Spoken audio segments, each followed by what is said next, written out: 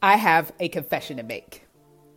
I had the idea to write a book for years before I finally put pen to paper and published the book. So the big question is this: how do people like me who battle doubt and insecurity push past their fears and publish a book?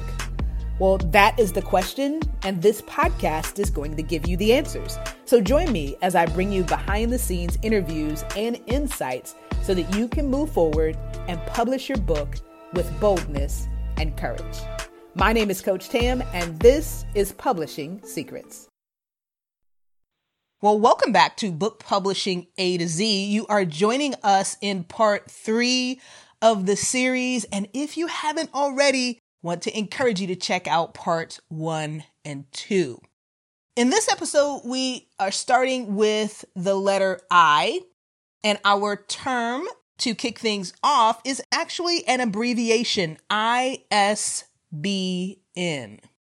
Now, if you have been thinking about self-publishing a book, you've probably seen this term, but may not have fully understood what it meant. So let's break this down. ISBN stands for International Standard Book Number.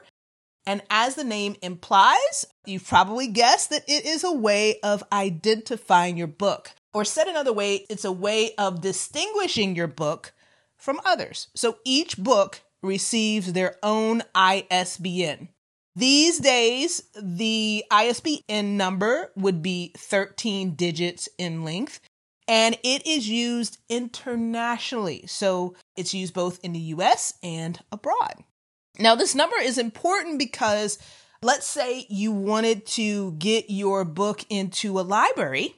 Your ISBN number would help the library identify and find your particular book. So you want your book to have a ISBN number.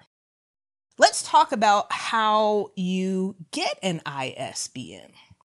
It actually varies depending upon where you are. So if you're located outside of the United States, there is going to be a local ISBN agency. If you Google, you'll be able to identify where you can get those assigned locally. If you are here in the United States or in the UK, ISBN numbers are administered by Bowker, Bowker, and Nielsen. And in order to get an ISBN number, you will have to pay a fee. But again, as you've heard me say, publishing a book is starting a business. So consider this one of the startup costs for your book business.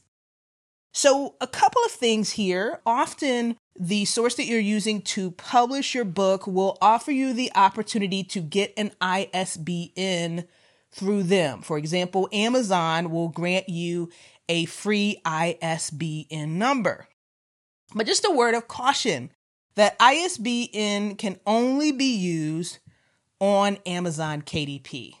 Okay, so it cannot be used on any other self-publishing services.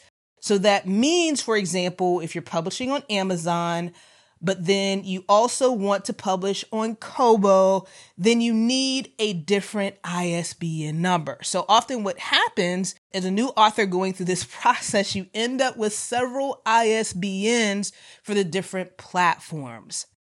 So as an alternative, my recommendation would be for you to purchase your own ISBN number so that you have one singular ISBN for your book.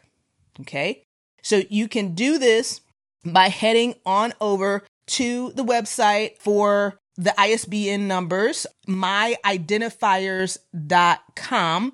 This site is run by Bowker and will allow you to purchase your ISBN number directly. As of the time of this episode, it was $125 for one ISBN, or you can purchase in bulk of 10, 100, or 1,000. Now, you may be thinking, well, as a new author, do I really need more than one ISBN? I believe that the answer is yes. Let me tell you why, right? Your ISBN is only good for that particular format of the book.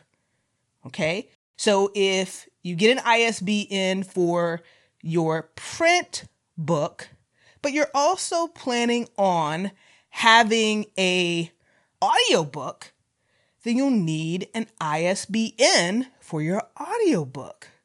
So you can see here that, when you think about having a book in print, an ebook, an audiobook, and then that you may down the road want to publish a revised or updated version of your book, you're also going to need new ISBNs for all of those situations. So for that reason, it actually is not uncommon and could be a very wise business move for you to go ahead and purchase 10 ISBNs, which at the time of this episode was just $295. So instead of paying $125 for one, now you've dropped the price to under $30 for each when you purchase 10.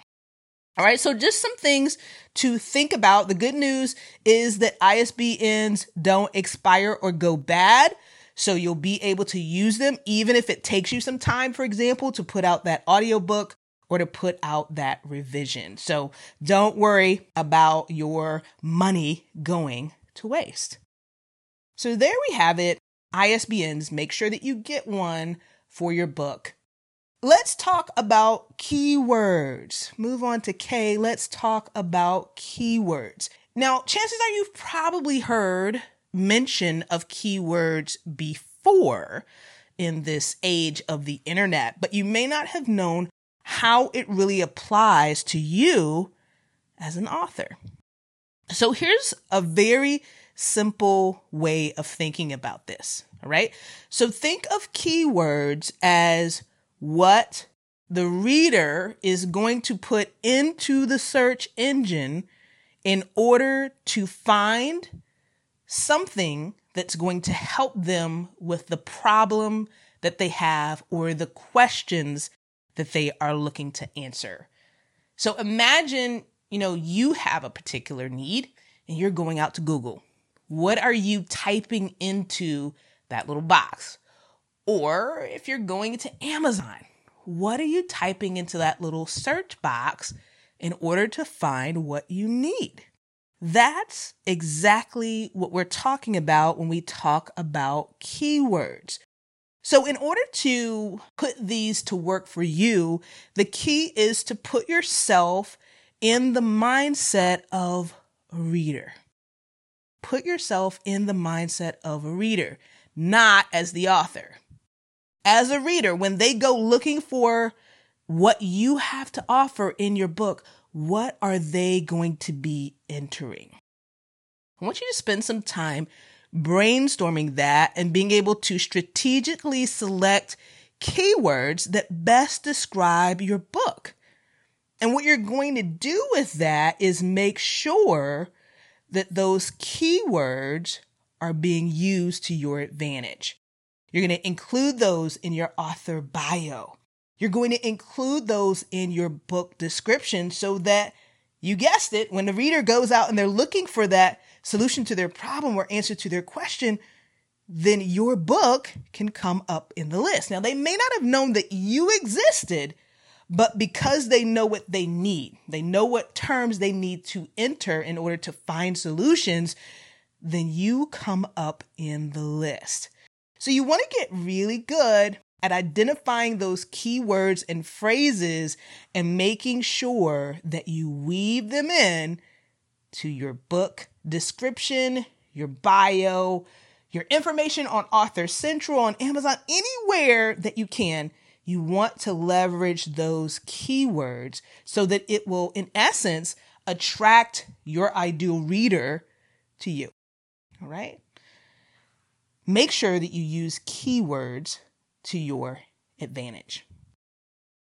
All right, let's talk about pricing. Pricing. Now, this is an important topic because there's so much wrapped up in pricing. And as I think about it, not just for the book, because many of the aspiring authors that I work with have a desire to use their book as a platform to build a coaching, consulting, or speaking business.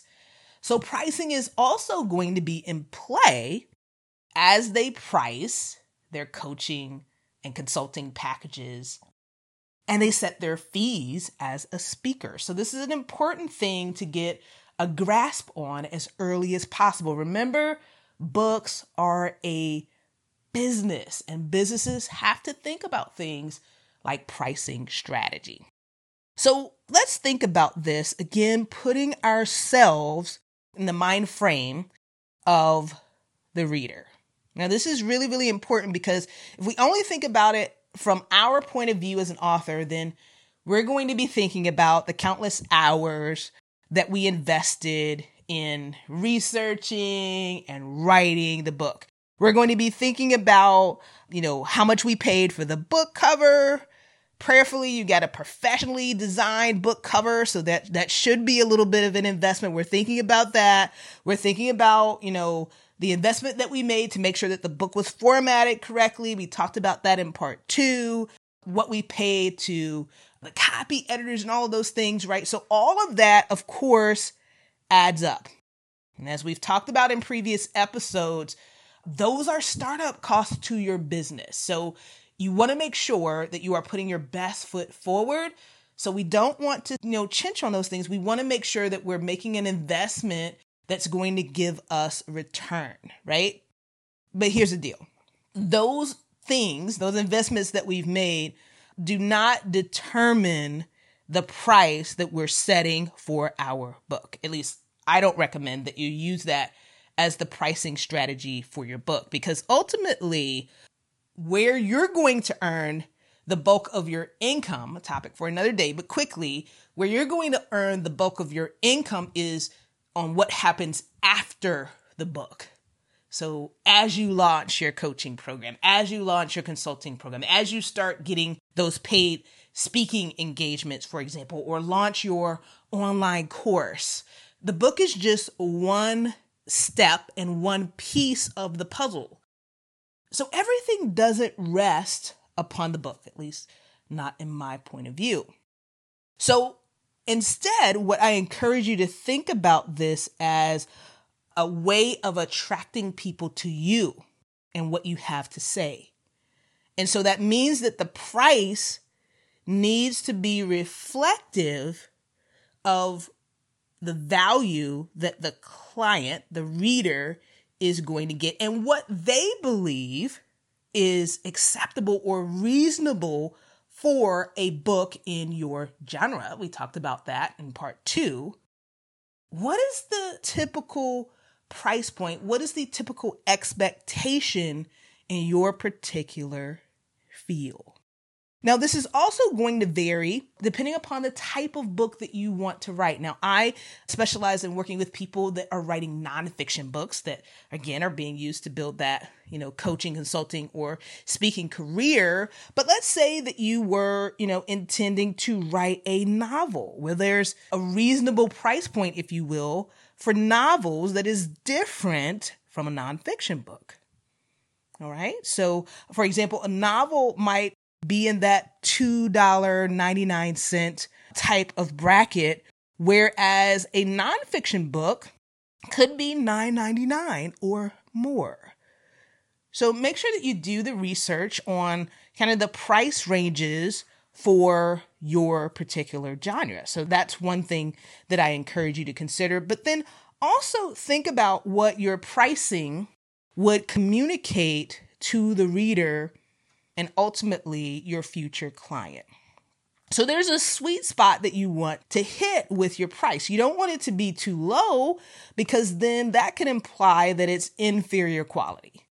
You don't want it to be too high, especially if this is your first book, because there are other books in that category that may be from more well-known authors, and now the potential reader is comparing and they're trying to decide, well, is this book really equivalent or as valuable as these other books, right?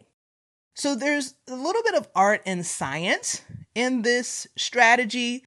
And there's a few ways that we could go. We could go with a price that allows us to sell the most volume, which is going to be a little bit lower. We could choose a middle ground, not too high, not too low, or we could communicate a high perceived value by going with a higher price. We just have to make sure that if we take that route, that the reader that stumbles upon our book believes that the value is there and that we have the credibility to command that price. So there's going to have to be a little strategy involved here, depending upon your genre and the perceived value that you want to set for your book. There's also the element of what type of book is it, right? Ebooks have one strategy for pricing, whereas hardcover books have another. So there's so many things to think about when you're pricing your book. Now, of course, I've said a lot here, but if I were to sum it up, my approach is generally to go with that middle of the road type of option. And in the nonfiction space, I would be thinking, $4.99-ish for the ebook, $16.99-ish for the paperback, $24.99, around that bracket for a hardcover book, all right? So that's on the higher end. That's if you have that reputation and that branding in place. If you're just getting started, a great place to start, maybe around that $6.99 for your ebook, $13.99 to $16.99 for a paperback, and then somewhere between $18.99 and $21.99 for hardcover. Right? Those are just some options. You'll want to do some prayer and study on your own, but just keep in mind that it communicates something about you and the book with your pricing. And you also have to consider that there are competitors in your space, and your reader, like it or not, is often comparing between you and them. All right, let's talk about our last term for today. The literary agent. The literary agent. So this term is relevant when you are thinking about going the traditional publishing route. So a lot of the terms that we've talked about today have been relevant for the self-publisher. Those are things that you need to think through. But this one is when you have that dream to have your book picked up by a publishing house. It's highly recommended. I won't say it's required, but it's highly recommended that you obtain a literary agent, also known as a book agent, to help be the intermediary between you and the key players that can get you that book publishing deal. Listen, you've got to understand that traditional publishing is a business that operates on relationships. And so as a new budding author who does not have those connections and relationships, you need to lean into someone who already has them, that has already built a network, versus, you trying to come in there as the unknown and convince people that have no idea who you are to give you a chance. I'm not saying that it can't happen, but getting a literary agent helps to reduce the friction, to make that process easier and faster, because they know how the book industry works. They have the relationships already, and they can act as your advocate. So they are the ones that can approach the publishers and the editors to help get your book picked up. But it's not just getting your book picked up. Again, they are your advocate. So they want to make sure that you get the best deal and that your book is positioned for success. So there are so many hats that a literary agent wears. Now, again, it's possible to get published by a traditional publishing house without having an agent, but honestly, it's unlikely. It's just so much harder to get an editor to look at your book proposal or manuscript if you do not have a literary agent. Now, notice that I said an editor because this you may not have heard, but it's actually an editor that's going to set you up to get that publishing deal. And the literary agents know what editors are looking for what type of book and have experience in different genres. So if you go out on your own, it could be very possible that you could approach a person that doesn't specialize in the type of book that you want to write. So having this literary agent is important because they act as your liaison. They help introduce you to the right editor for your particular book. So they know who buys books in your area of expertise. They know the market trends. They keep their fingers on the pulse of the industry. They will even help you. A good literary agent will help you shape your manuscript so that you can have the best possible chance with an editor, and they'll help negotiate the terms of your contract. Now, a part of this is because they get, as the agent representing you, they get a percentage of the deal that is negotiated. So the agent typically operates only on commission, and they're only paid when you as the author is paid. So you may have heard that the stated commission is around 15%, but know that the literary agent is not getting paid for all the work that they do prior to landing the deal, and it doesn't always work out. So when it does, and this deal comes together largely because of their network and relationships, they deserve that commission of 15%. Now, of course, you do want to do your due diligence and make sure that the literary agent is someone that you feel good about, prayed about that person, you trust them, because you are counting on them to advocate on your behalf. And you want to make sure that you have the right person for your particular project. All right, so we're going to wrap this up for today. We've covered a lot of great terms. I hope that this has been a blessing to you. Next time when we come back, we're going to spend some time in the letter P. There's so much here. We're going to talk about personas. We don't talk about that enough, in my opinion, in the book publishing industry. We're going to talk about personas. We're going to talk about print on demand, which is important as a self-published author.